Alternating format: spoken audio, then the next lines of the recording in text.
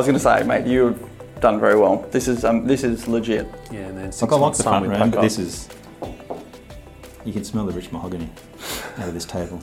Yeah, it actually doesn't smell like IKEA. It's really good. Oh my goodness, it's going to be a tough show for me.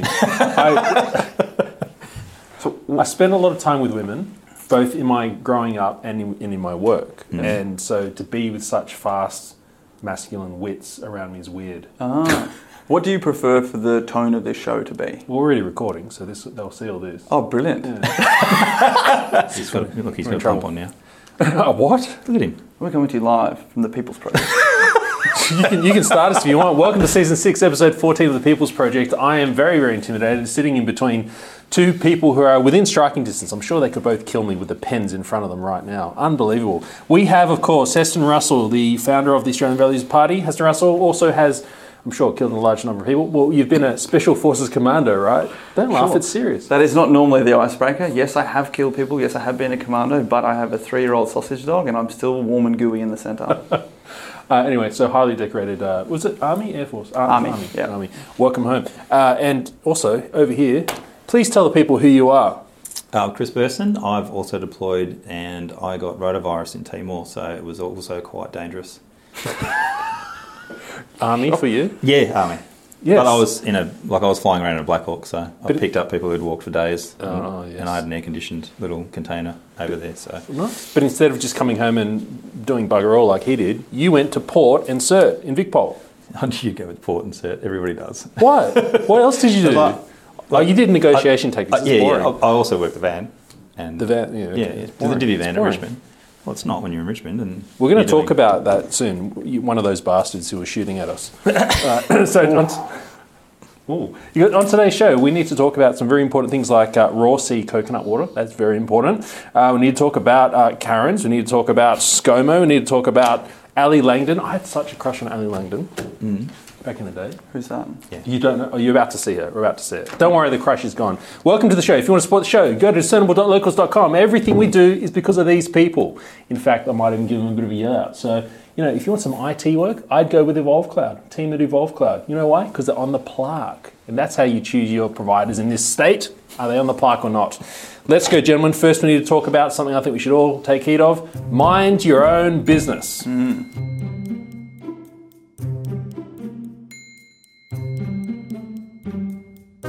One of my guests, gentlemen, told me that they were out walking their dogs, and the neighbours said, you've already been out with your dog today. This is during lockdown. Can you imagine your neighbours watching you to that extent? This is the whole job on your mates. Job on your mates. Not minding your own business. Yeah, wow. Do you ever feel like your neighbours are watching you? I mean, where do we get to a place where people are that bored that that's what they have to do? They're in lockdown. They had nothing else to do. Very, very true. But what sort of behaviour does this encourage? Where is the line drawn? Where does not snooping Australian. turn into voyeurism, turn into invasion of privacy? Wow, you've just jumped down 5 points in the list. Well done. They haven't seen this list. They don't even know what we're talking about. So their reactions Sorry. will be real and live today. Well, no, but it's true though. Hey, I feel like Australians, they took to the snitch really easy. Scarily easy. Well, that's the sad part. I think Australians are very indirect. So as opposed to back in the day having conversations and what we call intervention and problem resolution at the lowest level, giving that indirect method where you can dob in, like Chris says when he's a police officer, 90% of the things he turns up to is being a moderator or a high school teacher as opposed to dealing with real crimes and issues. That true?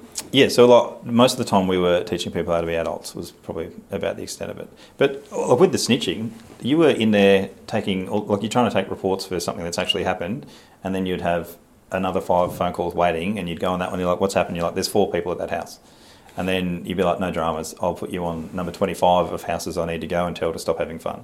So you'd go, and then you'd go to the house, or I'd try and triage it if I was in the station, and I'd be like, how many people are there? And they're like, 3. And I'm like, how many people live there? And they're like, I've 2. never seen more than 2. And I was like, since the lockdown, now that everyone's unemployed and they have to stay at home, do you think potentially somebody worked night shift and now they're there?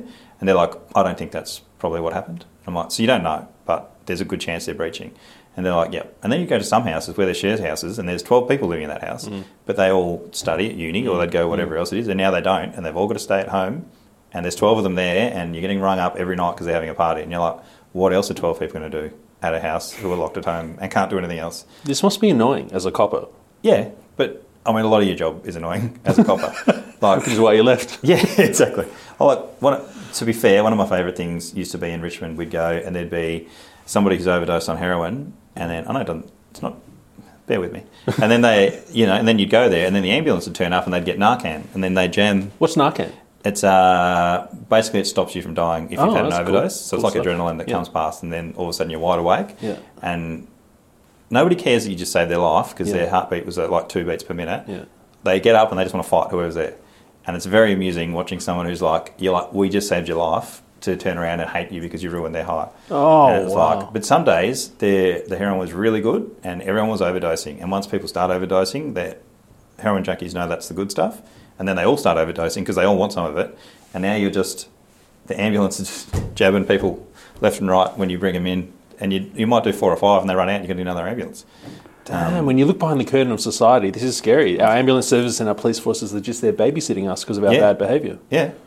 And then, we'll probably get onto that last, but we had my favourite incident was there was probably one lady was probably 65 and the other one would have been high 50s, and they ended up having an assault at a petrol station because one lady didn't have a mask on, who apparently had an exemption.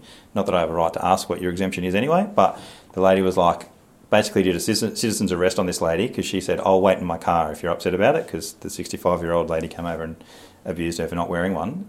And it's like, well, if you're that scared that you're going to die of COVID, potentially don't go within your 1.5 metres safety distance. But she was doing these ones. The lady said, I'll go wait in the car. And then she went to go wait in the car, and then the other lady thought she was going to leave without police coming to give her a ticket or whatever it was, so she tackled her.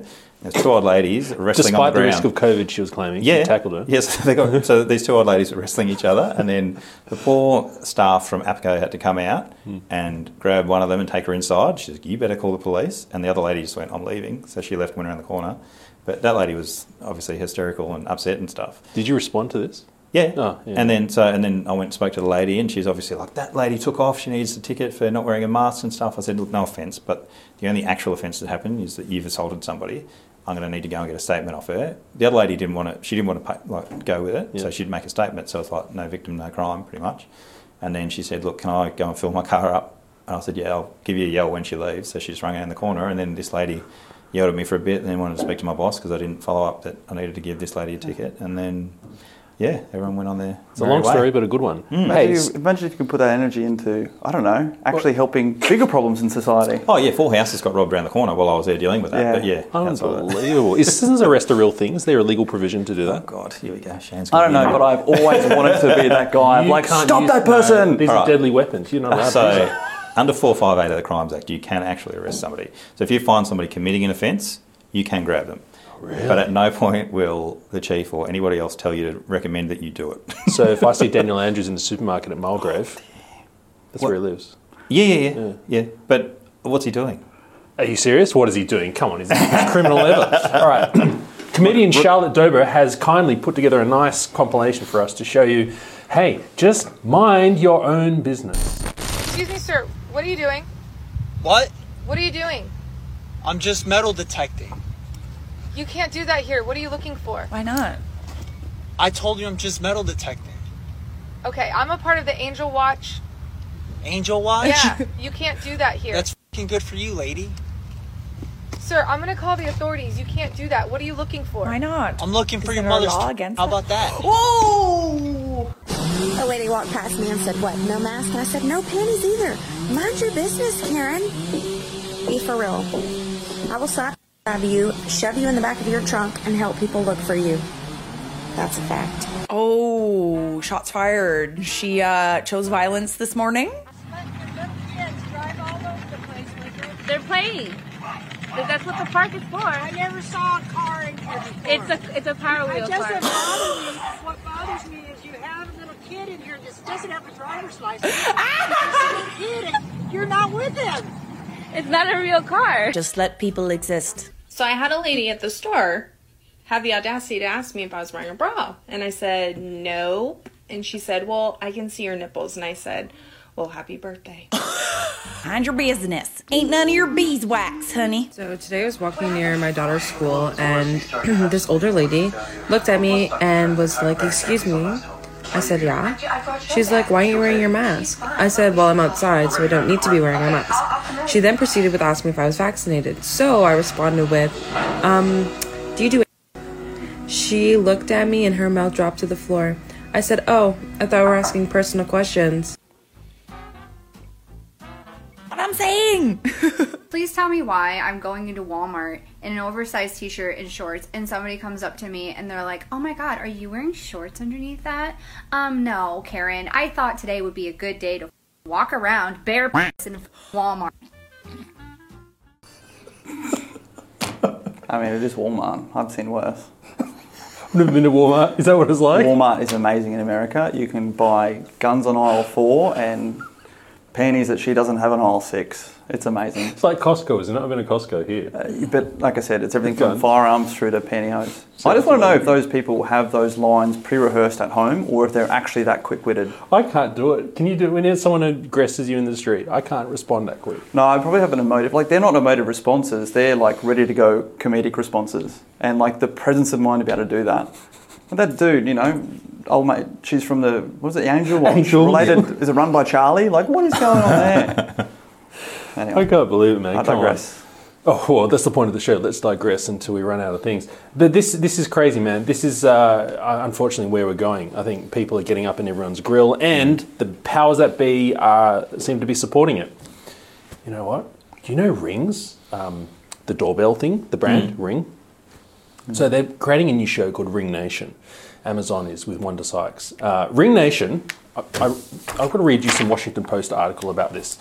So, did you know Ring, these are these doorbells, which I think we have in Australia, but they have partnered with 400 police forces, is a bit higher now in the US, and some in Australia too, to give you, what do you call a subsidy. If you install the Ring, the government will pay you a subsidy, the police forces, because they want these on the streets, because it's surveillance, right? Yep. So it's helpful, right? Now, here's the problem. They're coming out with this new show called Ring Nation, owned by Amazon, who sell the Ring. So there's an element of propaganda going on here. They are saying right now, look, we're just trying to make neighborhoods safer. Legal experts are saying, hey, this is bad because we have a private company rolling out something that a government never could. Can you imagine these Ring devices everywhere? Well, it's just suspicious straight away. What else is it doing? Well, it's reporting into the police department. What else? Well, okay. There was some leaks that it put some Wi-Fi and MAC addresses. It leaked some of those, but apparently that loophole's been fixed. But at the same time, like if I'm at the watch house, I'm not watching everybody's Ring doorbell. No, you're not. You can go and inquire. So later on, you can look at a square mile radius and you can query the footage from those rings. Yeah. But there's footage at 7-Eleven, there's footage at every ATM you go to. It already exists, yeah. But we're just now bringing that into every home. Yeah. Okay. But it's on the outside, it's not inside. Well, you can get Ring devices all over the shop, but yes, primarily it's going to be the outside doorbell. So what are you saying it's fine? Well, I'm saying that you've got implied consent up to the front door. So like when people get off my property, that's when you now can't be on their front one. So you've got implied consent to go up to someone's front door, hence why salesmen can come up and do stuff, and then you're clear off. But if I'm looking for a car that's just done an AgBurg or done whatever else it is, and I'm trying to work out where that car's gone, I'm not looking to see if you've picked up after your dog. I'm looking to see if a car flies past at the front. But you sign up to that. Yes, it's voluntary. So it's subsidised and it's voluntary. Yes, but I mean, that's how it all starts. My problem is... voluntary is where it starts. Well, of course, you can't go to... This is the scandal. If you want to do that, that's fine. But the scandal is we have a private company rolling out something that governments never could. And the way they're doing it is by promoting it, it's going to help keep our neighbourhoods safer, which it does. You can catch perps quicker, right? But you've really got a product based on paranoia.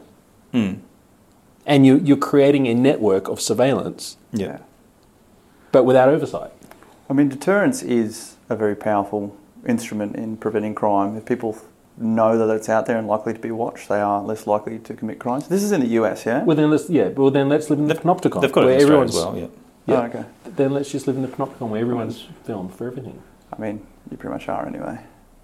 You carry around a smartphone these days, there's the potential. I mean, it's America, you've got bigger problems to worry about than you can shoot people on your front lawn. Yeah, but there was companies using, Pokemon's run by the CCP. Pokemon Go run around and they're getting footage of like classified areas. That's the by being same able to thing. use that. That's the same thing because it's subversively gaining a surveillance ability. Yeah, but the difference with that is it's in the, like, you didn't know that you were filming some stupid area beforehand. Yeah. And that's like inside buildings, that's whatever. Like, did they place the Pokemon in places they wanted to surveil? Potentially. CCF didn't run it by me. But if they were, they were allegedly not confirmed. Yeah. Will deny if pushed legally. You know, but like there's stuff that you're doing that you didn't know you were signing up for. Where I feel like if you get a Ring product out the front and they're like, I'm going to give you the option of opting in to do this, get a bit of money, provided like Ring's not cheap to have it on the whole time. No. So if they're like, we'll give you 50% off, but we get to use your footage whenever we want, and then they start an OnlyFans with it, then potentially don't do that. But you know, like if they're going to just going to use it to actually try and catch people who are coming up to your door and doing whatever, I don't have a drama with it. You sound like a cop, because every cop I speak to, that's the same attitude, which is, hey, we need to catch the perps. But that mentality means any technological thing can sacrifice privacy as long as it makes us safer. So my best example is, have you been to Singapore? No. So Singapore is one of the most technologically advanced cities as far as having surveillance.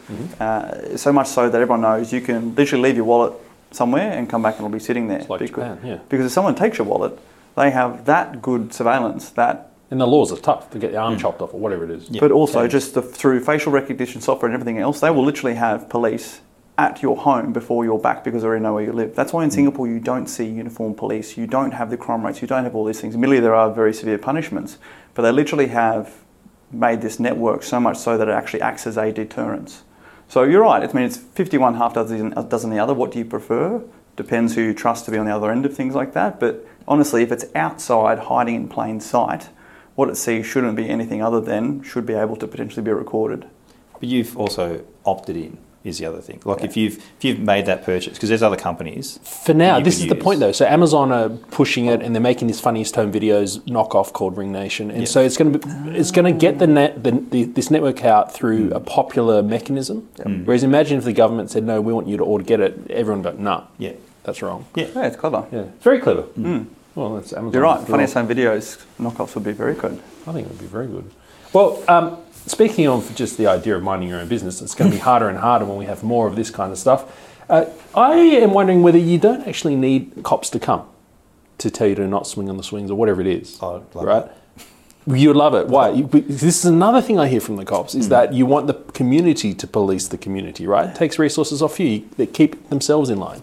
Well, social pressure. Yeah, but when you're saying in line, it's like I'm not saying you walk around with a cane and somebody does something wrong, you whack them. No, peer pressure. But I don't want peer pressure. I want people to be adults where you're like, hey mate, do you mind not stealing that bloke's car? And then he's like, you know what? I'm going to change my life. That's great. Thanks because you don't want other people to look and say your garage is full of tellies. Yeah. No, but I'm talking about. But why have you got 50 tellies in your garage? Yeah. No, I'm talking about like when they called you and said, hey, there's 3 cars over there and there's usually 2. Yeah. This is getting a bit much. Yeah, that's a waste of... But the thing is, you don't even know if they've done anything wrong. Yes, but you're encouraging that, not you, but the commissioners I've heard encourage that kind of behaviour for make sure if people are doing something dodgy, they've got 50 tellies in their garage, report them. Yeah. It's the same citizen surveillance that they're encouraging. But they started that with terrorism and see something, say something, and then they moved that on to if someone's not wearing a mask, see something, say something. I think in there is something's got lost along the way, like potentially thousands of people dying versus old mate's wearing his mask that he's worn for the last 3 weeks, so it's intoxicated anyway, and it's not working, and he's not wearing it, and then they call us. Whereas I feel like noise complaints, why am I going to a noise complaint? If you've lived next door to somebody for 15 years, you should be able to go, hey Matt, I've got a young kid now, they're waking up and like your noise is waking him up, having a real tough time, the kid's under 6 months, do you mind keeping it down for a bit? I understand. And if you're going to have a big party on Friday, let me know and maybe I can stay in a hotel. But we're isolating people in the community and relying on external forces to fix those things. Like you say, I should be able to go and say hi, but we don't. People just ring the cops now. Yeah, but that's what I'm saying, where like most of my job is going around teaching people how to be adults. So individual responsibility. I think most people just need to ask themselves the question, what is the problem or what is the threshold that you're willing to hand over problems to someone else to solve? And that threshold is currently way too low for people. Yeah, that's when people will happily complain, oh, there's too much government intervention in my life. Hold on, you're not willing to go next door and ask your neighbour of 15 years to keep his music down. Like, people need to have this reflection and self-responsibility as opposed to this entitlement lever that we try and pull. Because, I mean, you have a look at the real-world implications of increasing or lowering that threshold that increases the workforce, like Chris has said beforehand. We were having this conversation the other day. The police exodus rates from the current Vic poll, you know, all these follow-on effects that are going on at the moment. And it's not simply because of mandates and all this business. It's from the way in which we're conditioning society to lower that threshold and look to external elements and factors to come in and solve those problems. But if you look at the way we are a little bit more authoritarian around the world in various areas, it was COVID, but now it might be food or whatever, it requires that what we're describing, requires more of a centralised police presence to enforce things that are not popular. But again, I think it's that threshold, what is required to be enforced. You know, that micro stuff, that the good old, we've lost that community connection and having that community support and keep that accountability at that lowest level. Instead, we're looking to be these independent, isolated individuals within society that can't do their own negotiations, their own problem resolution or problem solving. And we're trying to bring government resources in to do that. I agree with it at a higher threshold, but not at everyday society level. What do you think of peer pressure? I mean, don't jump off your bridge if the other mates do that. Can it ever be good? Can peer pressure ever be good? We're going to watch a video on it, but I'm just wondering. Absolutely. So I talk about this readily, about the culture within the military. So much of this, there is this innate peer pressure where it actually happens in a positive level. It keeps you accountable in your everyday life. And it's not do this. It's like, oh, mate, you're looking like you've had a few too many donuts. The next thing you're like, oh, dear, I better go join in the boys' PT in the morning. There are all these things that actually keep you accountable at that level, as opposed to, come on, mate, have another one or go and do that. I think too many people immediately flip to the negative aspects of it. But peer pressure, peer accountability, if we're not doing it at our level, then it comes from somewhere external, doesn't it? So you think peer pressure is always there? Just got to make sure it's a good influence. Peer pressure is always going to be there. There's always that comparison that people are going to have, and as soon as someone draws a comparison and makes it vocal, that's already going to have a peer pressure impact on people. Like, for example, today I went to go and get something for breakfast, and Heston told me I wasn't allowed to have sugar. A chocolate bar. So I was going to pick chocolate bar for breakfast. Not breakfast. It must just like that. He's got to refill the glycogen. Leave him alone. That's why my gut's below the table. I put it to you that peer pressure is pretty much how we all operate. Let's watch this. This is a social experiment of how we humans just do not even what we're told, just what we see. We set up a hidden camera experiment to see if this woman would stand up at the sound of this tone, simply because everyone else is. You might be thinking you'd never go along with this. Or would you?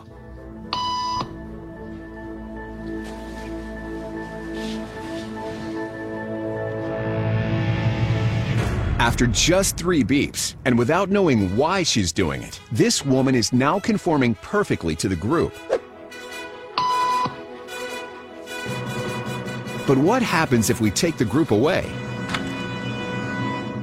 Okay, now she's alone. The crowd is gone and nobody is watching her, except our hidden cameras. What do you think she'll do?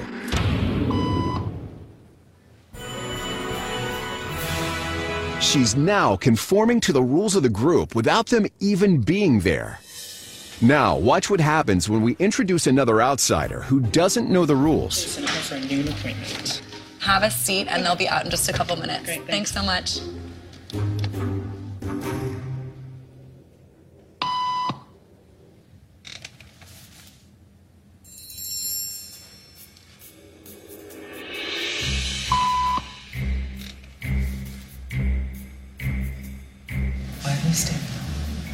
Everybody was doing it, so I thought I was supposed to.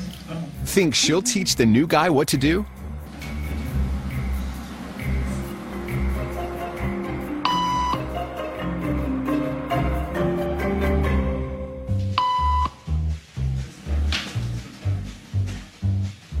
We kept the cameras rolling as more unsuspecting patients arrived.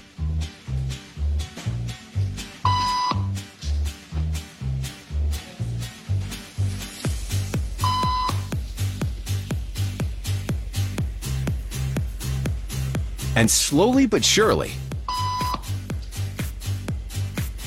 what began as a random rule for this woman has now become the social norm for everyone in this waiting room.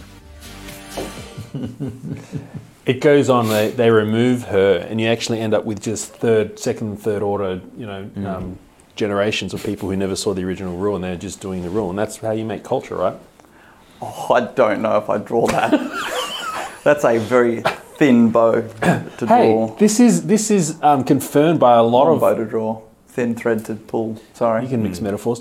This is confirmed through other psychological studies as well, our monkey-like behaviour.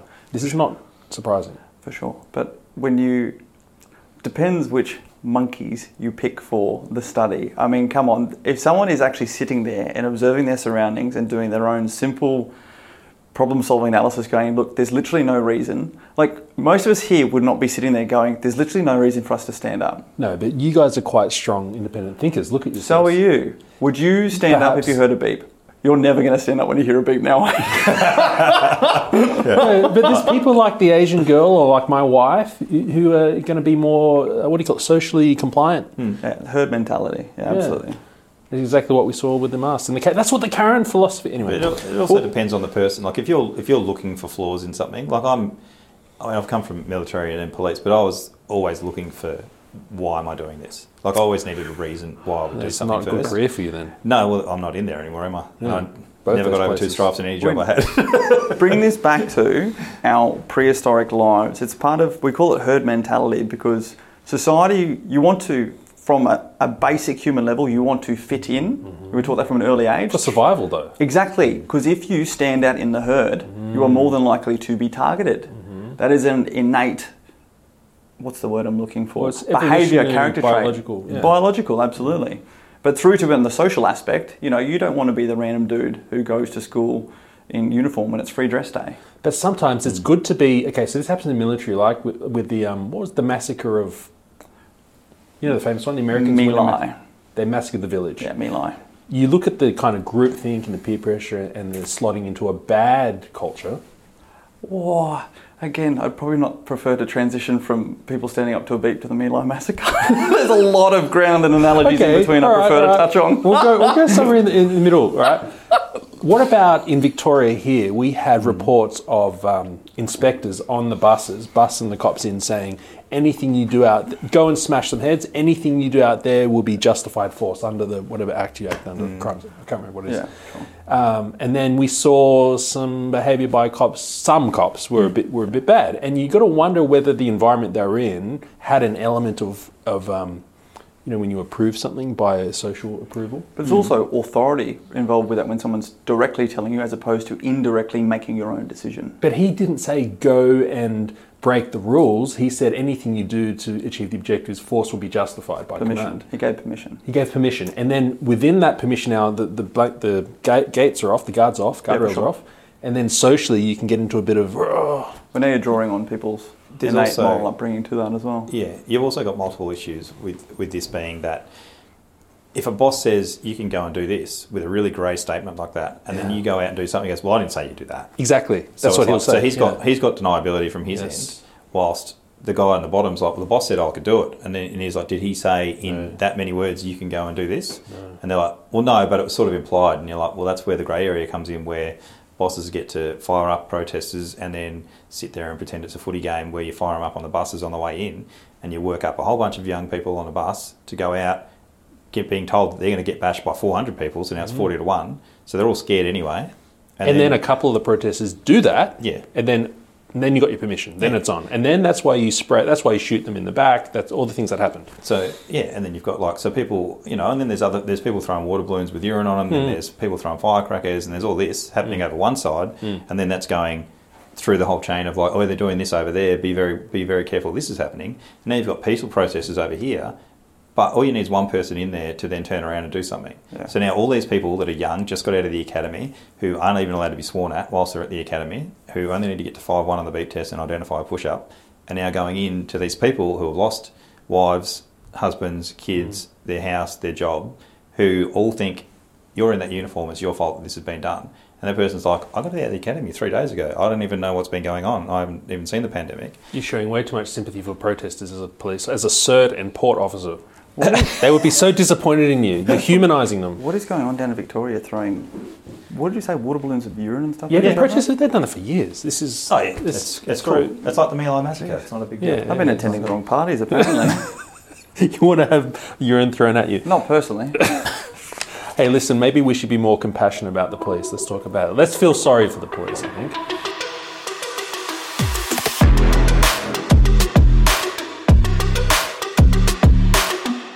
Let's take a walk down memory lane, gentlemen. Remember when our poor police were persecuted just for trying to keep us safe? The officer, remarkably calm, asking a woman why she was unmasked. The only thing that matters to you is filming me. Yeah, because you're passing it on. Yeah, because that's quite sad. Some people are just being belligerent. And frustrating for frontline officers who have spent thousands of hours enforcing lockdowns, manning the borders, all to protect the community. Madam, I think it's very, very sad that you feel you need to do this as a police officer. I really do. It's unclear if failing to provide a medical exemption is against the directive of the Chief Health Officer. Nonetheless, police say they will continue to use communication and compassion above compliance. Now, that was Queensland, but no state was as good at demonstrating compassion above compliance as Victoria.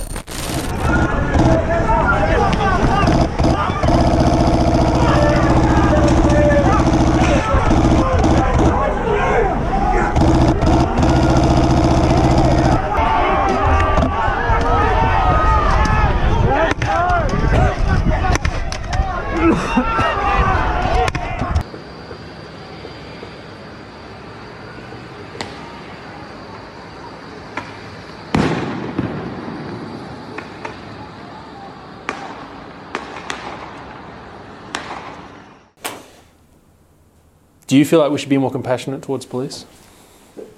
Well, I mean... I suppose that was a highly selective clip I showed you. Yeah, obviously. You didn't show any of the parts where the coppers had, still 6 months later, suffering from concussion and can't speak properly and that sort of thing. But that's all right. I mean, we could get juice. Or to Brooke.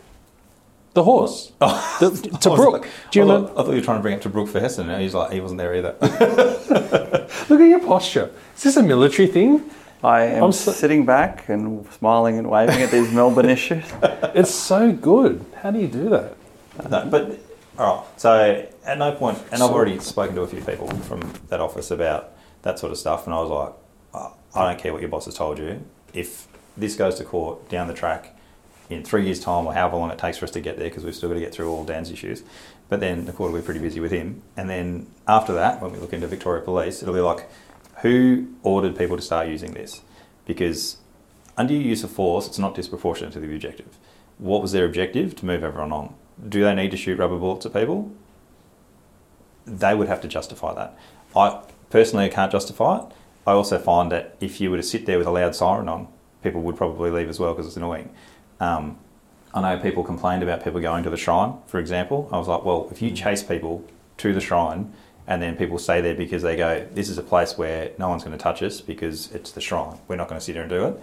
And then all of a sudden you start getting shot at on the shrine, then, you've channeled them there and now you've upset that they're there and now you're going to take it out on them like that. Well, this is an interesting argument because there were accusations that some of the protesters were urinating on the shrine.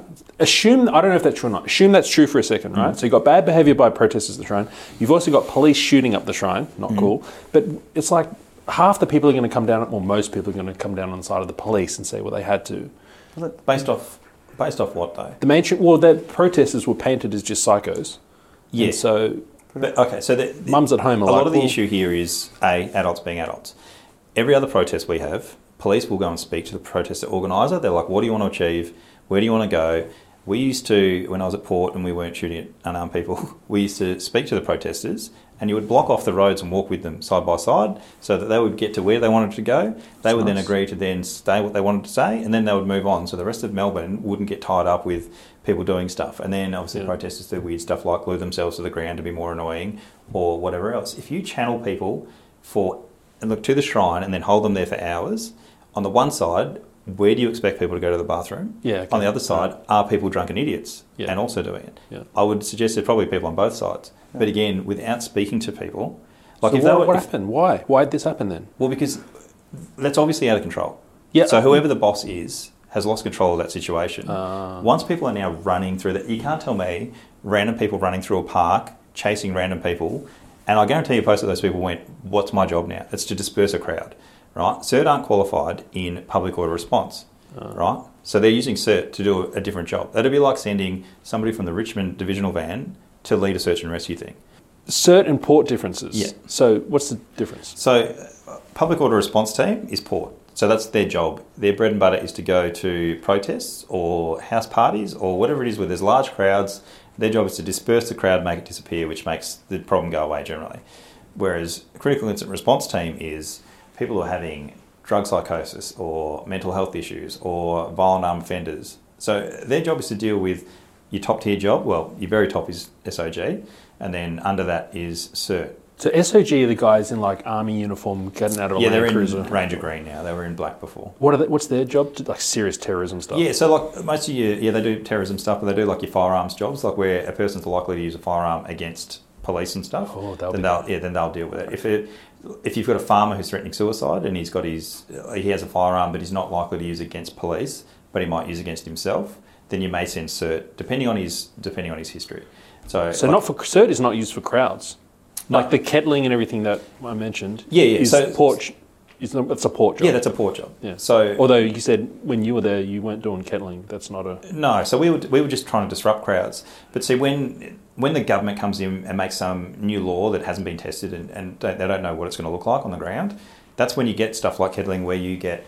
And I've spoken to protesters as well as the police, and the protesters were saying we got kept in a little group of things for 4 hours with no food and water, and they're all corralled against each other, so they're all overheating and stuff. And it's like, well, for starters, you're wanting people to be 1.5 metres from each other, and now you've made people be within there's 400 people all wrapped into a little area on their own. So you've made a super spreader event, which then couples up with the police that have all come from regions. So like if there was ever a super spreader event, it'll be a protest. This is it. We're looking at all these different little symptoms. I mean, Chris is one of the first people to say to me, these protests, these situations, they're all arising from policies developed in Parliament that haven't, in my opinion, been thought all the way through. And then it's the guys and ladies on the front lines who have to then go in and enforce these things. Sometimes people are confused by the regulations, mandates. Don't get me started on why there are lockdowns, and you had lockdowns in Victoria. Professional politicians making these statements and then law and order being those have to enforce them when people themselves are the ones confused. If you are responsible for making that policy, you should be lining up there actually in between the two crowds, moderating the two, because that's your job as an elected politician. Oh, calm them down, yeah. Absolutely. And particularly forming two lines, protesters and police, there has to be negotiation in between. Otherwise, you're simply having two lines facing off. And there's going to be a point where there is a spike that something happens if there's not active de-escalation. Yes, but okay, this happened with the CFMEU. Did you see those riots here? I did. Yeah. So Setka comes down, talks briefly, says, I'll go back inside and I'll come back and talk to you afterwards. But instead he goes on to 3AW and calls them all Nazis and whatever, right? Yeah. And then, of course, they start throwing bottles then. So in the army, we call that a self-correcting fault. What does that mean? A self-correcting fault. That means when you've done something and it automatically is going to correct itself, either by yourself or by the actions of others that you have caused. So in this case, how would you apply that to what happened with the bottles? Well, he brought that upon himself, didn't he? Oh, I see what you're saying. Now, but then this is happening with the elite, whether it be Setka or anyone in position of power, Liberal ScoMo, which we're about to talk about in a minute. Yeah. Anyone who sits in a power position is, lately, I feel like they don't go into what you said, which is go and stand and mediate between the people. Well, let's have a look at the moment. I'm sorry, but here in Victoria, you currently have the current Premier and even the Leader of the Opposition being measured on how they are performing in press conferences. That's right. Can the current Premier walk down the street and talk to people and talk to his electorate? No. But he is wheeling and dealing and administering his government and his people through press conferences. Mm-hmm. That is not what elected members are meant to do. You're actually meant to engage with the people and have conversations with the people. We're in this perpetuating bubble of unqualified and agenda-driven media linking in with professionally qualified politicians who require the media for affirmation and the media require politicians for relevance. There are the people inside and around all of this that's going on, and they're the people starting to tune out, and they're the people who the decisions being made here are losing more and more relevance to how they're actually impacting people on the ground. And you're having government policies coming out, it's like, great, let's give free train and bus tickets to healthcare workers. It's like, how about you actually help to reduce their workload by your stupid policies that are making people more stressed and causing more issues at home, increasing these workloads for them at the other end, not helping them to get there to deal with the workload that's building. I don't understand why there is not deliberate and detailed and emotionally intelligent planning going into these policies as opposed to these patch fix band-aids. Because patch fix band-aids sell news cycles. This is true, and it's clickbait, and this is this whole perpetuating game of media and politics at the moment. And I'll bring another thing. When I was I was at the station and people would ring me and they'd say, can I go and do this? And I'd be like, give me a second, mate. Dan's on the TV. I'll tell you in 30 minutes. Yeah. Because you wouldn't know. So they'd be ringing up at 10 o'clock and I'd be like, Dan's about to say something, so it might be different. Ring me back in 30 minutes. Don't call the AFL. They know what's going on. 3 days beforehand. Yeah, if you see all the teams leaving on the weekend, I'd suggest get out. Sad but true. Yeah. I mean, I was in Queensland. We had a lockdown for 3 people in Brisbane. A lockdown for 3 people. 3 cases, yeah. 3 cases. And then all of a sudden, leading 2 more than us. Yeah, leading up to the what's been the State of Origin or was it the Grand Final? Whatever we had up there at the Suncorp. There's 16 cases, 32 cases, 100 cases. Oh, no one's getting locked down. Nothing's happening. Footy is over. Okay, we need to start restricting our movement. We need to bring masks back. You're seeing what's so transparent. What's happening now? Cases are out of control. Death rates are out of control now per million. We're way exceeding India, and they are way less vaxxed. Anyway, there's something bad going on in Australia, but nobody cares. Hey, let's talk about ScoMo. I've been saying it for 18 months. The world's biggest liar.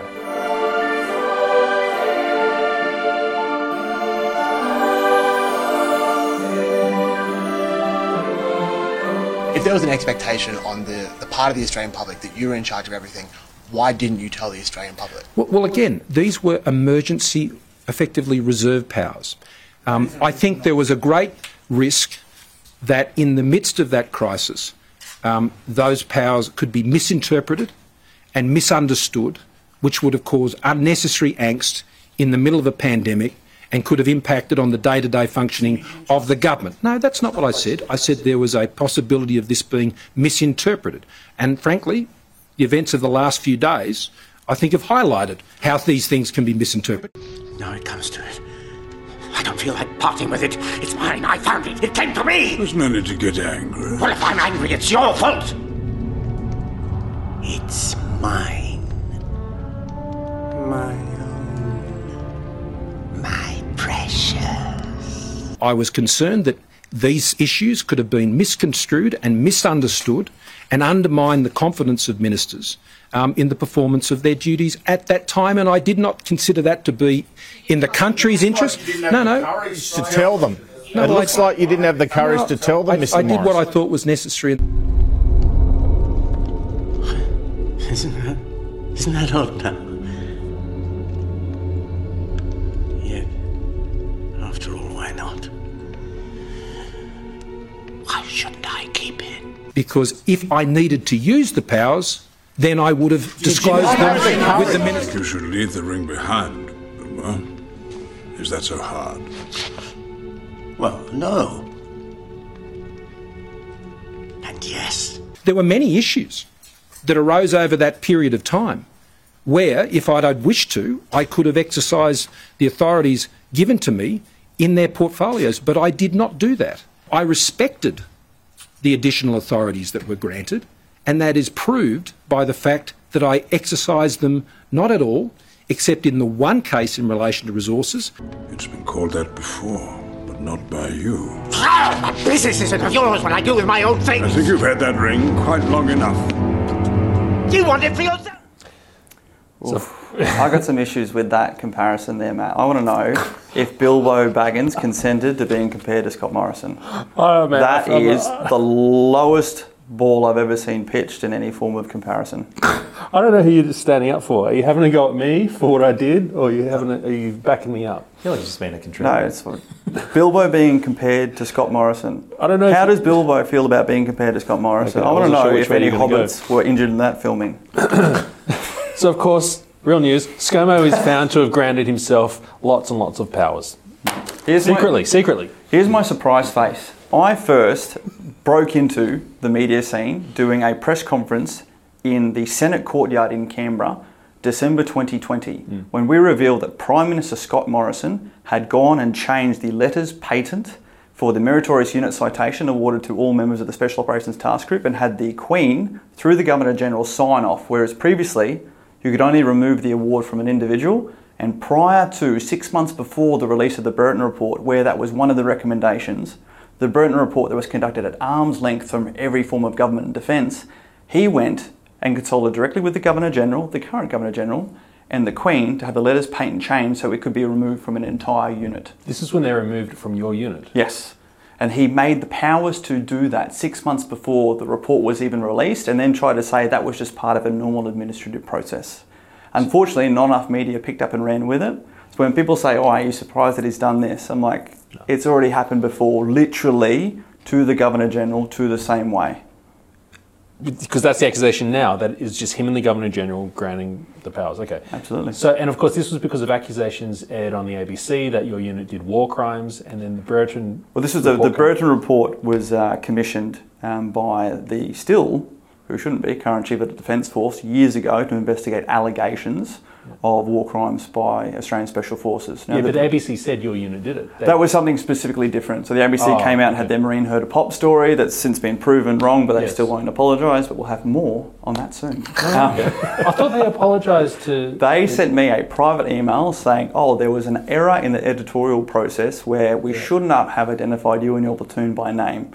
But that's hashtag not good enough, and there will be more. They haven't published, that's private email. They refuse to publicly apologise. They've defamed your unit of doing some of the most heinous acts a unit could do, war crimes. Let's hold on to that and well, revisit that in 2 weeks. All right. So, as an aside though, you must know that I have, I need a right of reply for you. I need you to reply to, what's his name? David McBride, who was the whistleblower for the ABC report on your unit, I think.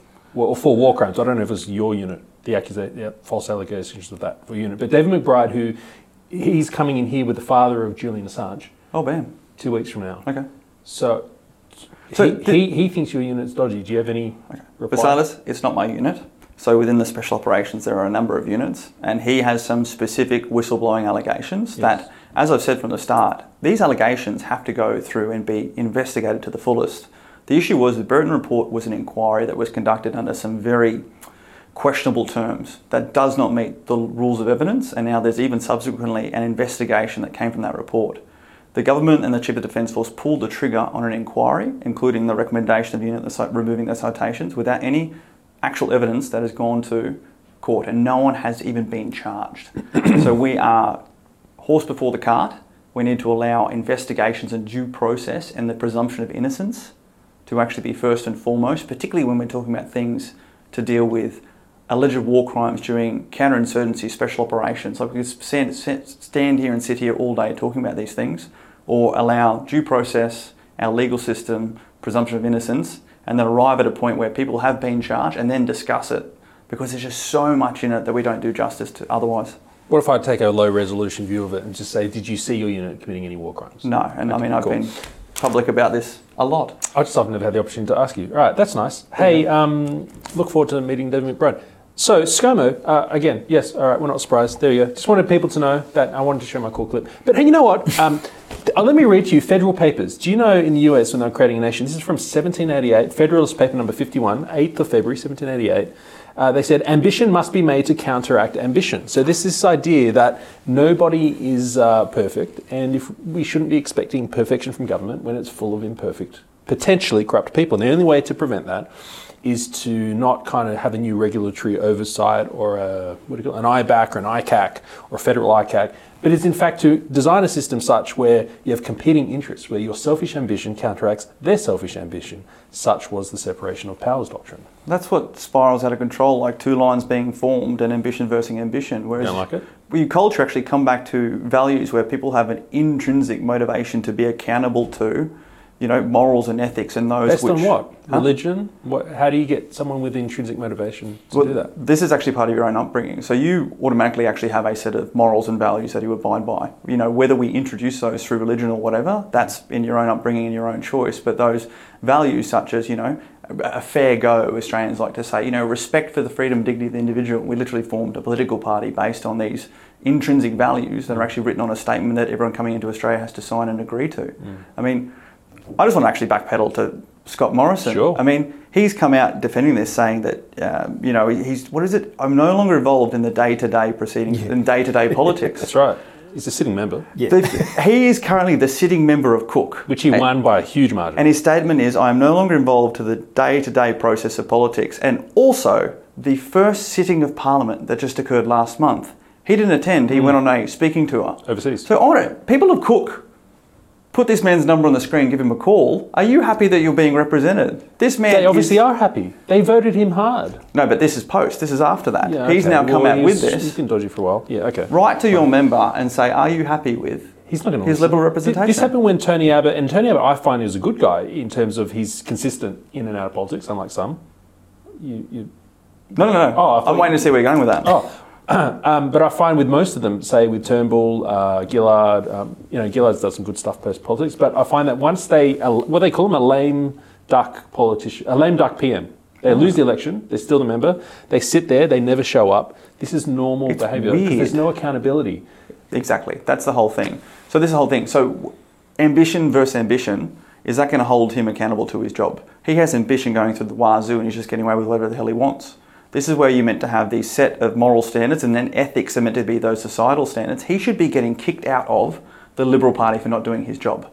That is where political parties are meant to actually hold their members accountable if they're able to circumvent the law and rules and regulations. I mean, this is the whole thing. People like Chris and myself who have had service within the military don't understand that we wouldn't be able to turn up and look ourselves in the mirror if we were conducting ourselves like that. You guys are rare. Yeah, but it can be, and it it has been, and we have had politicians and politics having that. We had that as a society of shared values back in the day. Look at post-World War I, post-World War II days, the people we had in politics.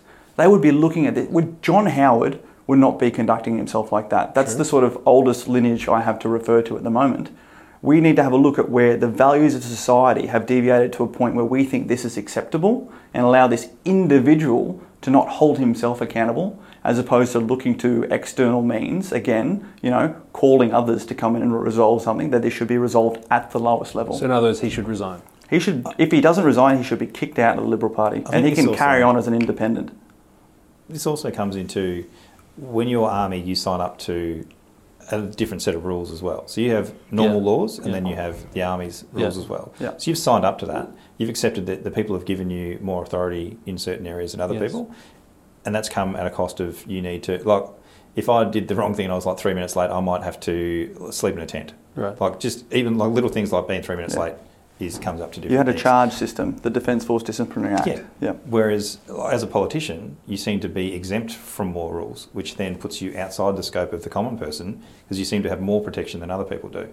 This happens with any elite position. When we have the banks of this world can get away with massive crimes and nothing ever happens. I'm with you. I think it is different in this regard because this person and these people are elected members. So you are volunteering to be elected by others. So for example, this guy's job is to actually serve his constituents, but his attitude and actions as him being served as the leader. True. Within the military, again, we have this Defence Force Disciplinary Act where you are held to a higher account and you volunteer to be held by that higher account. He volunteered to stand for election. Yes. One of our first workforce policies with the Australian Values Party was people will sign up to a parliamentary accountability act or a parliamentary behaviour act whereby, we wanted to bring in random breathalyzer testing because there are people going into Parliament. I saw it in Canberra. Yeah, sloshed, man. Too drunk to drive, but can go in there and vote on legislation that becomes laws in our country. That is how backwards we have it. And until the people step up and demand these of our elected representatives, it's not going to happen. I had a guy on the other day in long form in the other studio talking about how he's in Canberra a lot and he's like a lobbyist from the Citizens Party, if you've heard of him, from up real way, Brisbane. Oh, yeah. What's this? No. The last time I was Barrick. last time I ran into the Citizens Party, we were at a public forum during the build-up to the election in Brisbane, and Drew Pavlo from his party had there's some bad blood there between the Citizens Party, and it turned from a public forum into a public debate with people up on tables, and I needed popcorn. It was amazing. Well, they all formed in '88, and did you know that their first member elected to Parliament defected immediately? So there's a large funding stream from China, and all these things that were thrown out as accusations on the table, which I learned very quickly. The intricate backlog of what's been going on with these minor parties, and. So anyway, he had interesting tales to tell me about what he sees in Parliament and the way laws are passed extremely quickly, like the bail-in laws and so on. Mm-hmm. So Australia's not aware how quickly these things are pushed through in Canberra, often with the sitting members not having read it. He's seen bills pushed through when there are hardly anyone in the chamber. Well, I don't know. This was my whole narrative leading into the last federal election. I spent plenty of time down there lobbying for the Royal Commission into Defence and Veteran Suicide, where I literally walked from door to door carrying the motion that got passed unanimously through the Senate and then the lower house, and literally whipping or lobbying people to vote on it. And got to see people who, their staff are the ones reading these bills and making and advising those decisions. You have members literally sitting on seats not reading these bills because... What are they doing? They're busy on the phone? What? They're looking at the next media interview. They're looking at their social media. They're focusing on public opinion and perception because we have lost that accountability where the people are choosing to elect people that actually have lived experience and are in some form at least morally qualified to hold that position, as opposed to it being a popularity contest that has simply become red team versus blue team. And they're spending more time managing PR than reading the bills or whatever. Absolutely, and even have a look at the behaviour incidents that are kicked up in Parliament, because each parliamentarian senator is actually a small team leader, a small team manager. Yes. Some of them have never even managed, their own lives, let alone someone else's. Right. And the staff aren't accountable to them. The staff, I think, they're responsible to the Treasury or the Cabinet, whoever actually employs them. They're not actually accountable to their people. There's no management, there's no mentoring, there's no progression of these staff. It's churn and burn. They're in there drinking in their offices. They're in there getting up to all sorts of shenanigans and inappropriate behaviour in the highest law of the land, whereas half of that behaviour that I saw would not be allowed in any modern workplace per the actual legal rules and regulations that we actually hold our business owners and our corporates to. Well, this was the Grace Tame thing, right? Blowing the lid on the crap that happens in Parliament. Yes. We just have to be very careful about speaking about that. Okay. But so, for example, with people saying that government has to pay back money after the Ombudsman says you pinch that money, you've got to pay it back.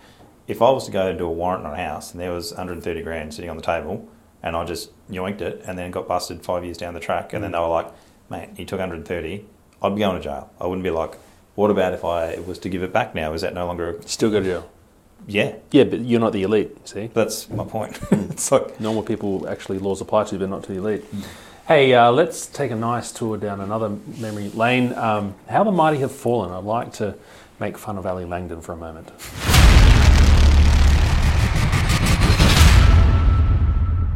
Science changes all the time. We hear this it's true, right? And this is why we can't be too proud on whatever science tells us right now. We need to be open and listening to, hey, let's improve what we understand scientifically. And that's a problem because the elite seem to just preach at us all the time. It's about choice. If you want a mask, that's up to you. Do the that's your elderly, business, can I just ask you, Lizzie, do the elderly in aged care homes, now 700 of them affected with COVID, do they have a choice? The answer is no. Is it COVID? Is it COVID? How do you know it's COVID? Why is it that everybody that is dying this year in 2020 What was your medical degree again? Death? Sorry? I'm not a doctor, I'm not a scientist, but I worked as a medic. You deliberately went into that place to antagonise workers who are literally just trying to do their bit for the country now, trying to protect other people from passing on this killer virus, which is what it is. You have and espouse all these weird, wacko beliefs, and unfortunately there are people out there who are going to believe you and who are going to side with you, and that's just irresponsible in the current climate. It's just irresponsible. You know what? I can't even listen to you anymore. I'm so sorry. Can I just put it to you, Carl? I can't even listen to you. I can't put it to you. You can't listen to me. That I have a medical exemption. Nah, it's wrong. She just said, why is every death labelled as a COVID death? That's one of those wild, wacko beliefs that Carl was talking about. Now, at the time, people may have thought that. Since it's turned out, all of it, Health Ministry of New South Wales were all saying, oh, crap.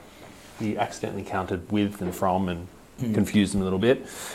So, we got that a bit wrong. But when you stand up and moralise like that, gee, you look stupid now, don't you, Ali? I used to have a crush on you. That is hard to watch. Oh, that is people using their pedestal to bully someone and then cut them off, because they own the microphone. That's ridiculous. Would they be having that conversation face to face to that person without the courage of cameras and microphones?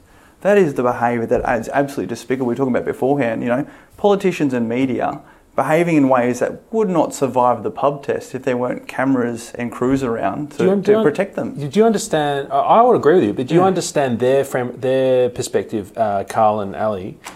this is early in the piece. This is. I'm not focusing on the content. No, like the behaviour traits to me, that's despicable. No, but is there ever a circumstance where that behaviour would be allowable because they felt that she was causing damage and danger and she was wacko, and so they felt to treat her like that was justified? Are you saying it's never justified? Even you make that statement.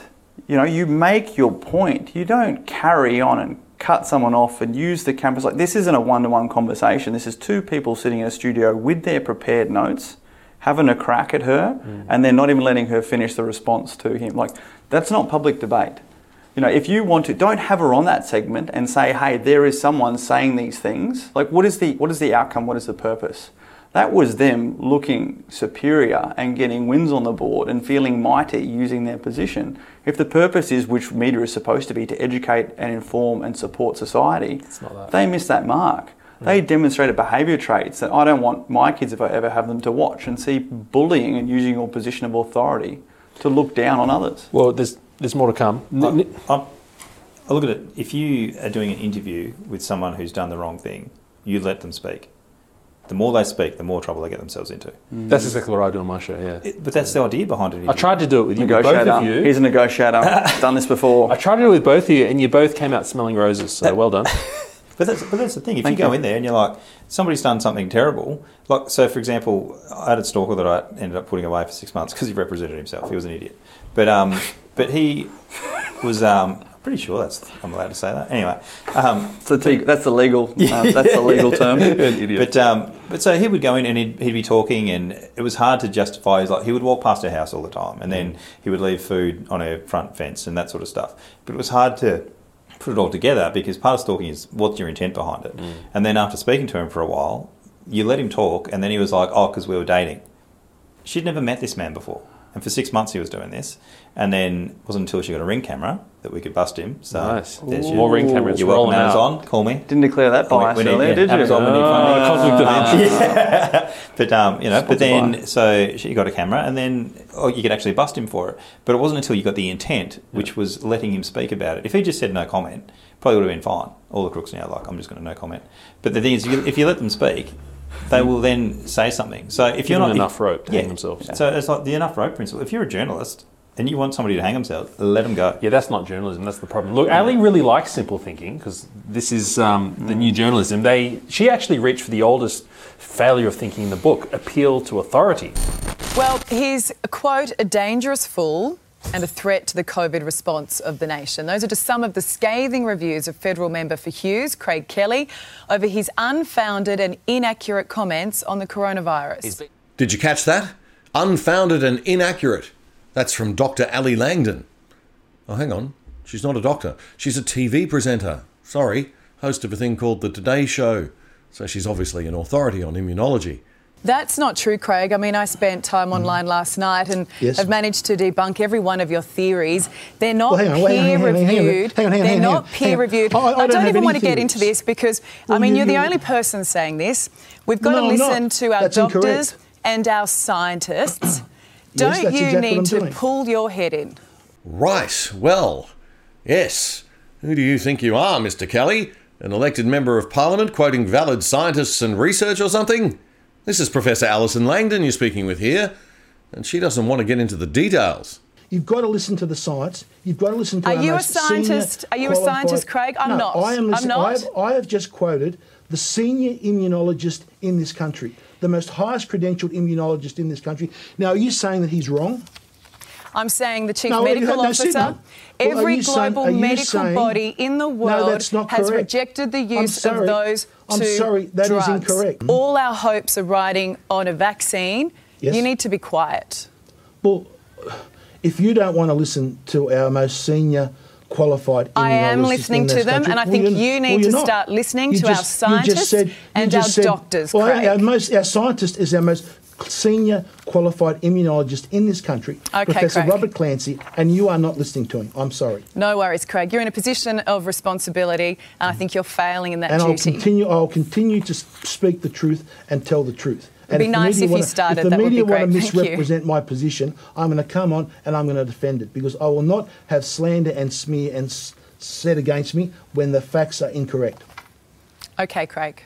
The immunologist Robert Clancy is an emeritus professor. So we just saw her do the same thing watching twice. a car crash. Yeah. Oh. You're not a fan? If I was watching TV, that's the stuff I'd change the channel. It's too much to watch. Unless you have popcorn, of course. Needless to say, my crush is no longer there. It's nothing to do with the fact that I'm married. That kind of behaviour. What is going on in her life that she's so angry? What do you say? You need to be quiet. That is just as an interviewer rude and belligerent. You are in a position of responsibility. Well, so are you in the media. I got to be careful what I say here. That stuff Have you is not really seen that before? That stuff has really grind my gears. I have, but I've never put it in the context of looking back to back and actually digging into watching those character traits. Like there is abuse of power, there is abuse of responsibility, there are personal attacks, I got on Google last night. Like, are you serious? There is some stuff I found on Google I'm not going to go and reference on national television. She will. But, this is the danger of having an opinion and defending your opinion to the death as opposed to actually having robust conversation. And that is my whole thing is like, what is the responsibility of the media? Is it to push an agenda, to educate the people, or to get on there and score points from personal attacks? She went in there looking for a fight, not to have a discussion. Can we do a piece briefly? When I interviewed you, you talked about character a lot. What do you see when you see people like that? Because I know people like that, not just Ali, but many people who seem to be a little bit angry or snarky. And I often wonder, I think, what is it? Like, are you angry? Like, why are they like that? Anger comes from fear. Do you see fear in her response? Because she looks strong, which is the image she's trying to convey. The fear doesn't have to be physical fear. She is looking to assert her position and establish herself and assert her authority. She is enjoying using her position to assert her authority over someone else who is authoritative. She is trying to come out ahead of that person. She's looking, like most journalists, to make her name, to make her impact, to have other people talk about, did you see the way I grilled Craig Kelly? So when we see people behaving like that, we should think that they're acting from a position of weakness. I'm trying to get my head straight here. Not from a position of weakness. I think it's a bit much to jump to weakness or whatever. I sit there and go, like, what is going on? Because how people say what they say, Chris will tell you more. This is his bloody negotiator training 101. But how people are saying what they're saying tells so much more than sometimes the content coming out of their mouth. Right. She is going in there with the purpose to show herself to be more authoritative than him. And most journalists do this, though. When someone leads going, I got on Google last night, blah, blah, blah, blah, blah, and none of your stuff is fact-checked, and then her next explanation is, well, I'm not a scientist. No, but you're a Google expert. Yes, you just contradicted yourself in the same statement. She's moving so fast, she's not even actually appreciating that she's digging her own hole, but as long as she looks good and feels authoritative doing it, that is a win from her. And when that is her agenda, to have that win based on personal attacks and degrading someone else, then that is the biggest issue there, not actually the content coming out of her mouth. Okay. In my opinion. I think that pairs up a bit though with the way the mainstream media is basically designed to be. Like, you've got a 30-minute window and you've got 8 stories to get through. Like we've been here for an hour talking about stuff, and it's like, if you're like, what do you mean when you say that? You can then clarify it, and that way you can get that person's actual point of view.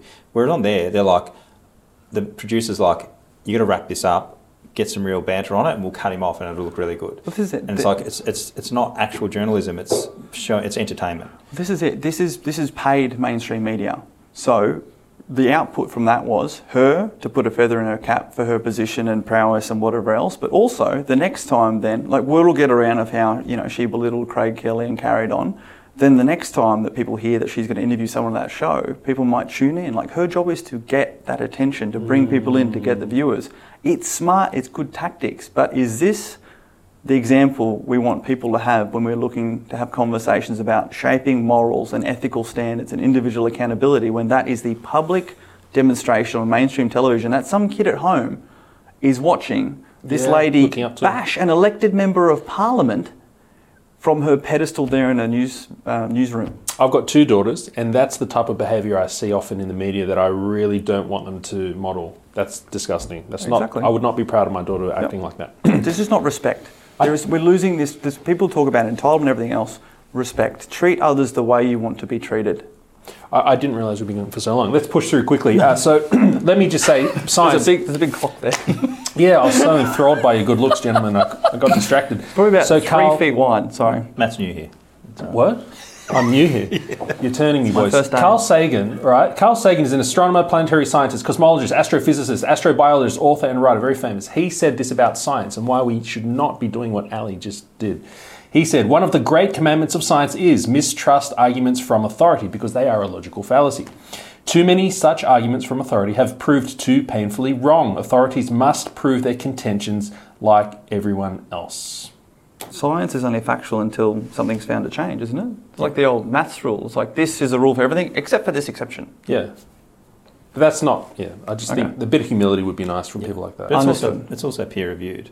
But then you've also got, I saw a thing, which is probably 10 years old now, but he was saying a lot of people are coming out of uni now who are scientists, and they go and speak to, and some farmer will be like, hey, I'm going to show you how this works. And then he's like, but what about if we were to do this? And they're like, have you got a peer-reviewed study on that? And he was like, no. Well, no. Yeah. And then you're like, well, where do you go? And it's like nothing new comes from in the middle. It what always podcast comes from was this? We must listen to this, Lex Friedman or someone. I thought you were about to say it was yours. No, but it might be. I do so many. I'm in an echo chamber now, great. But that is so true. They were saying the peer review process is no longer achieving what it was designed to do. It's weird. Because people are just going, well, I'm arguing it with the peer-reviewed study. And then they're like, well, I'm showing you something that just happened. Let's work out why that happened. And they're like, well, until you've done a study on it, new people don't want to talk about it.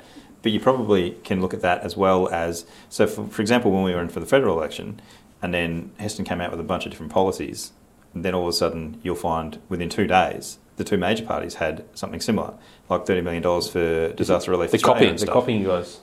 But so that's the thing. Can neither confirm nor deny these claims. But look, I had a LinkedIn, and I've got like maybe 15 followers.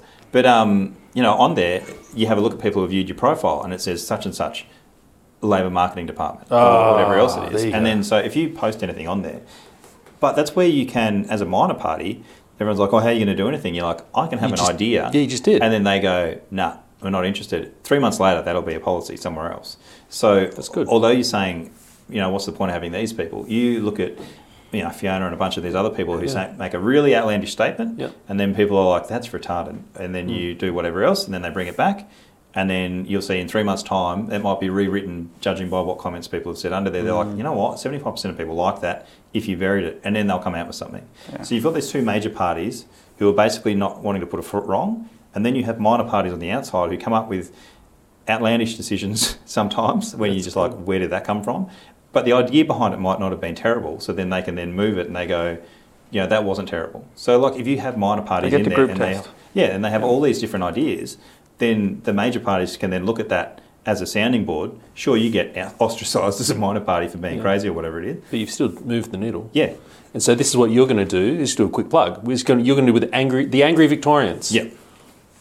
Maybe not so much the outlandish piece, but the key part is have an effect. Going in on a finite front, having key issues, and the whole focus should be policies, the outcomes, Our whole piece is you also want to have the good people like Chris in politics when there are policies and pandemics without precedents, because that's where I believe, particularly in Victoria, we've been found wanting. You can't just rely on the policies that you're electing people to get in, because when something comes along when there is no policy or precedents, then it's the people we've got in there. And we have professional politicians as opposed to people who have been on the front line dealing with the gaps and discrepancies in policy. But yeah, Chris is putting together a team to come crush it here in Victoria. So what's the plan here, just for the viewers at home? Who they can vote for the Angry Victorians Party where? So at the moment, I'm going for the Western region. So it's Upper House? Yeah, so that's where I live. I'm out there, so I'm going for the Western region, so we can talk about stuff for our area. Yeah. So like the AusNet towers and that sort of thing that's happening out there, foot and mouth. But if someone lives on the east or the north? Yeah, so at the moment, we're trying to build a team so people can represent their own. The plan is to have people out. So we're in registration at the moment. So we're waiting for the letters to come back. Once you get registered, we'll then have time to then run with candidates. So you're going to run candidates in the upper house, but none in the lower house, I assume? It depends on where people are. If people want to represent their local electorate, happy to have people down the bottom. So Heston's down here speaking to candidates at the same time as I'm trying to get more members, and then Nikki's helping out trying to get more members as well. And if anyone would like to become a member or put their hat up to be a candidate to represent their electorate, go to angryvictorians.org.au and express your interest. You're going to have to vet them, otherwise you're going to end up with a UAP style. That is my favourite. So, for example, we ran at the federal election, we ran 12 candidates, 2 of those filled seats to put people above the line on the Senate ticket. That was from a field of 380 people who applied to be candidates. 380 down to what, 12? 12. Oh, wow, okay. So the people we choose because we abide by, one, our values, and two, the fact that you can't just put people in. And this is, to be honest, where it actually was our undoing. These parties rely on people who can gather public opinion and public interest, as opposed to we actually put in the effort to make sure, hey, should these people get elected and be the only person in there, they will not be corrupted by these systems. We know what they stand for. They have the character traits that we put them through a testing and screening process that we use in the military. I used to help select and assess the emotional intelligence of people, not just their intellect and their behavioural traits, to make sure they are the right people for the job. That's my job while Chris is out there actually pounding the pavement and doing what needs to be done here in Victoria. Every time he talks about the party, like when I interviewed him, I walk away feeling very convinced. Well, it's just about the cut through. Look, I would love to talk so much about the Angry Victorians Party because it is the product of 3 months' worth of analysis of our results and what we learned from the federal election.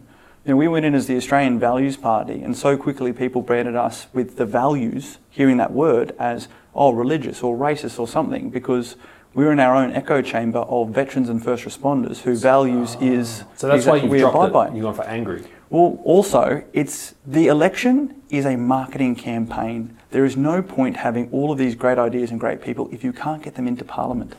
So it's actually adapting your tactics to be appealable to the 95% of the public who don't care about politics, who aren't going to research your policies, who are going to potentially make up their mind when they line up to vote, and targeting that as they are the customer, and then making sure you actually have the quality to follow through, because first of all, you need the platform to get the awareness to actually achieve the impact. Okay.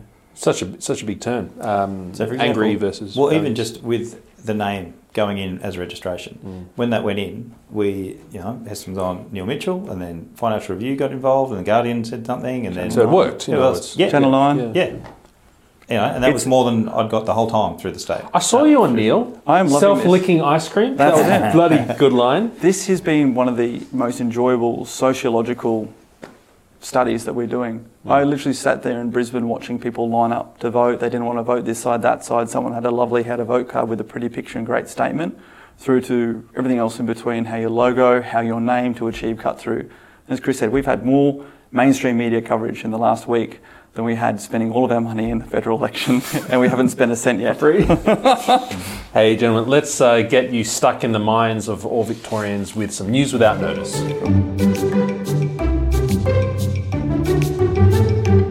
Biden definitely has dementia, boys. Definitely. Are you a doctor? Yeah. Langdon's on the show. Or did you Google that? You Googled that. Did you Google that? Definitely Googled it. Look, you can see it on YouTube. Everyone's seen it. He's losing the pot. Poor guy. Like Obama said to him, Joe, you don't have to do this. And I feel sorry for him. Look, this is just the latest. This is just the latest thing that Biden has done, signing the Inflation Reduction Act. All right.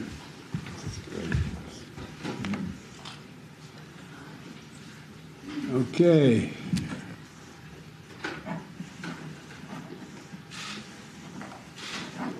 Here you go. It's now law.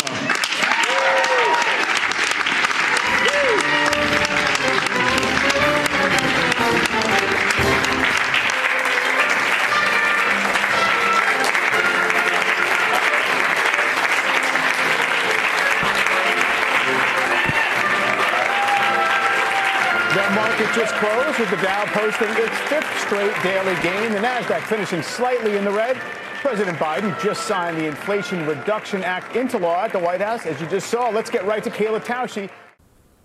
To be fair, I feel like that was him just giving a souvenir for. I think he really wanted to make sure he knew where that pen was going. That pen is going to be worth a lot of money. It's his favourite pen. There are some motor movements in his eyes.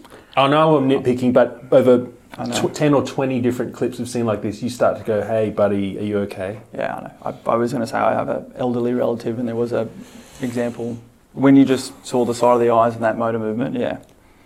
That's what happens when we get old. Well, It does. It's a natural part of life. The biggest part is, he needs that support network around him. I don't know what to say to that. It's very difficult to watch, isn't it? He's definitely got dementia, man. Do you know what he's signing, though? Quite seriously? The Inflation Reduction Act. Do you know? Yeah. Oh, this is actually a good thing in America. Just like the trusted identity bill for Australia. Whatever they name is the opposite. I googled it and it said it was a good thing. The Patriot Act. No, it literally just says reduce. Still on Ali Langdon's influence. It just says reduce inflation. It's like, yep. Reduce that. The Patriot Act did not produce more patriots, I'll tell you that. The No Child Left Behind Act did not produce that. The Affordable Care Act actually made premiums go up. The what's this one called? The Inflation Reduction Act. Anyway, there's a whole bunch of what do you call it?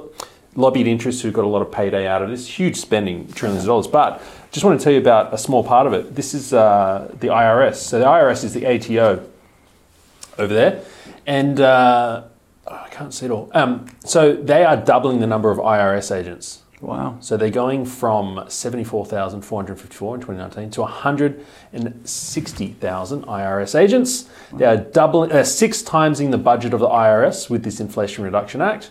And what are they going to spend it on? Only 4% is going on making your experience with the IRS better, taxpayer services. 57% is going to be on enforcement. And how are they going to do that? They're going to target who? Not the rich. No, 51% of all audits earn less than 75k over there. So if you compare to other countries, this is interesting. There are 2,000 people per IRS agent after this doubling.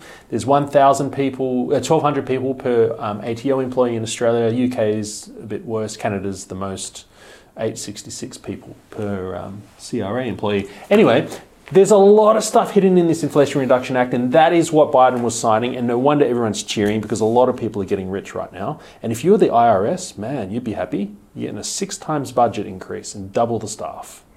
I heard a lot of that's coming from these social media influencers with OnlyFans and all this, that they need more support to crack down on figuring out if they're paying. They are making some good cash. Yeah, I literally heard that they actually are really going heavily after that whole social phase and tracking down their tax requirements. I would be very interested with how many ATO employees we have, and then if you put down how many police and ambulance drivers, etc., teachers you had per population, and see if you had more. Because I'm pretty sure the police was like 1 per 4,000 people or something. So, Victoria, we have about between 15 and 20,000 police, right? It's 16 or something like that. Yeah. And then we have, last time I checked, and then population of Victoria is about 6 million, 6, 7 million, something like that. Yeah, I thought it was 7, but something like that. So 14,000. So this is one of those gotcha things. How many people have we got now? Not many. Well, I know out west. I can Google. Well, Matt's got his phone. He's gone. There we go. I know out west where you live. Yeah. So I hang out with some cops. One of them is a highway patrol out there, and he said some nights there's literally 2 cars for all of West, from Deer Park all the way down to Point Cook. Yeah.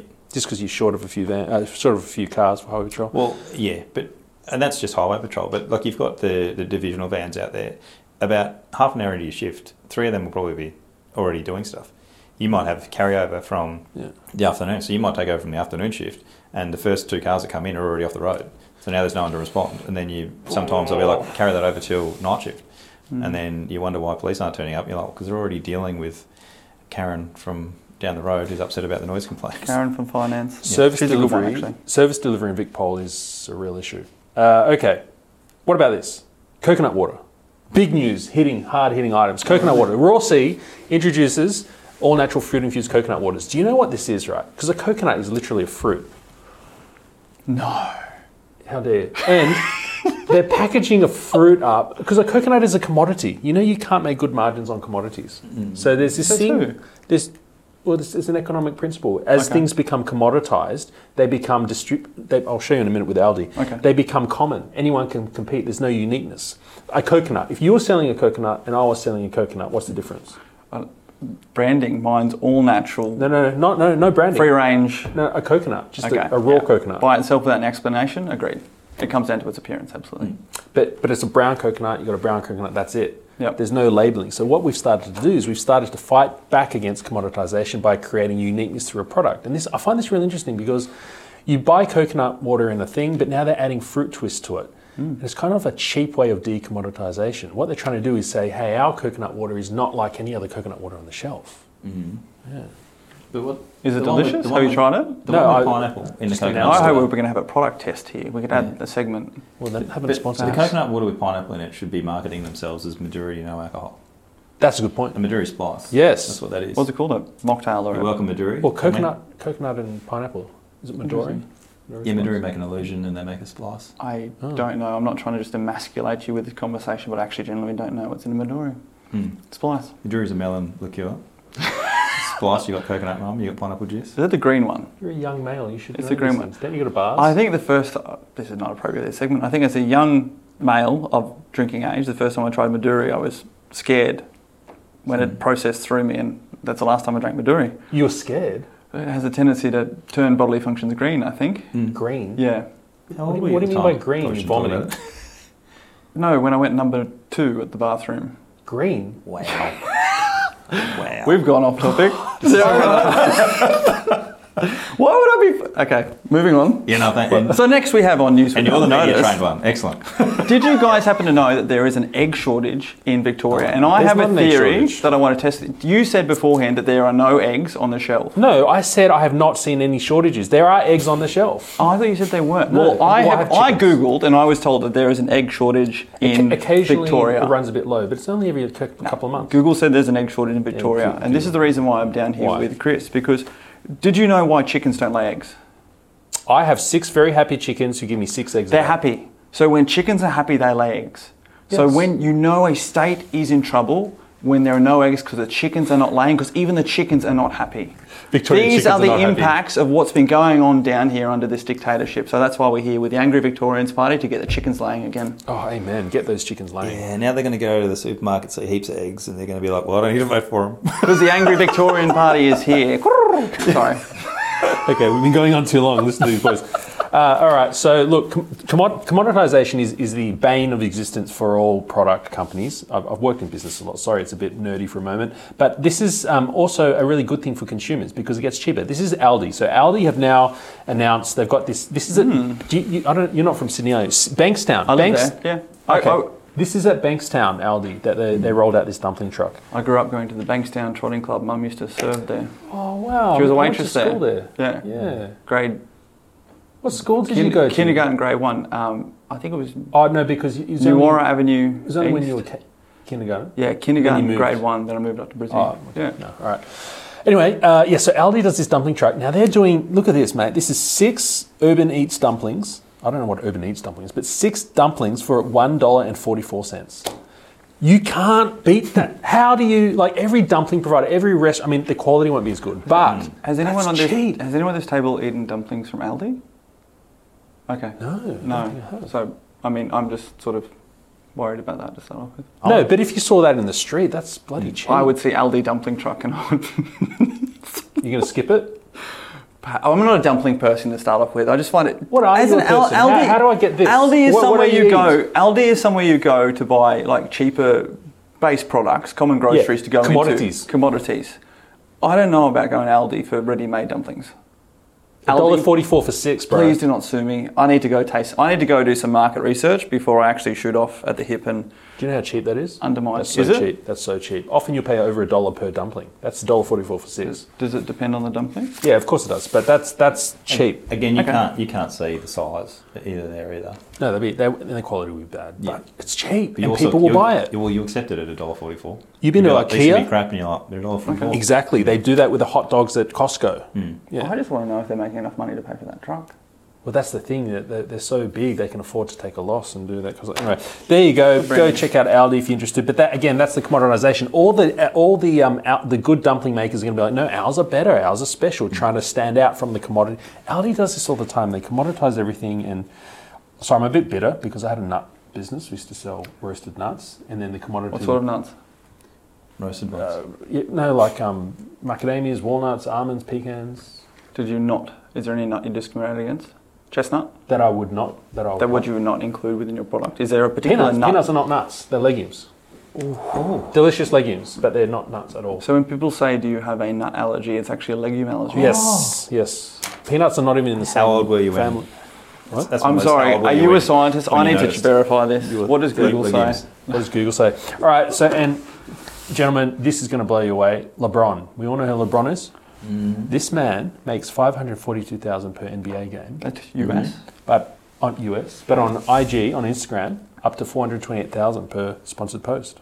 I want to know how much money he's made in one single game playing, and then posting while he's been on the bench. That's so good. But this is his contract divided by games and whatever, right? Yeah, understood. This is how this works. We can break that down. You can break it down. Now, this is because he has 129 million Instagram followers.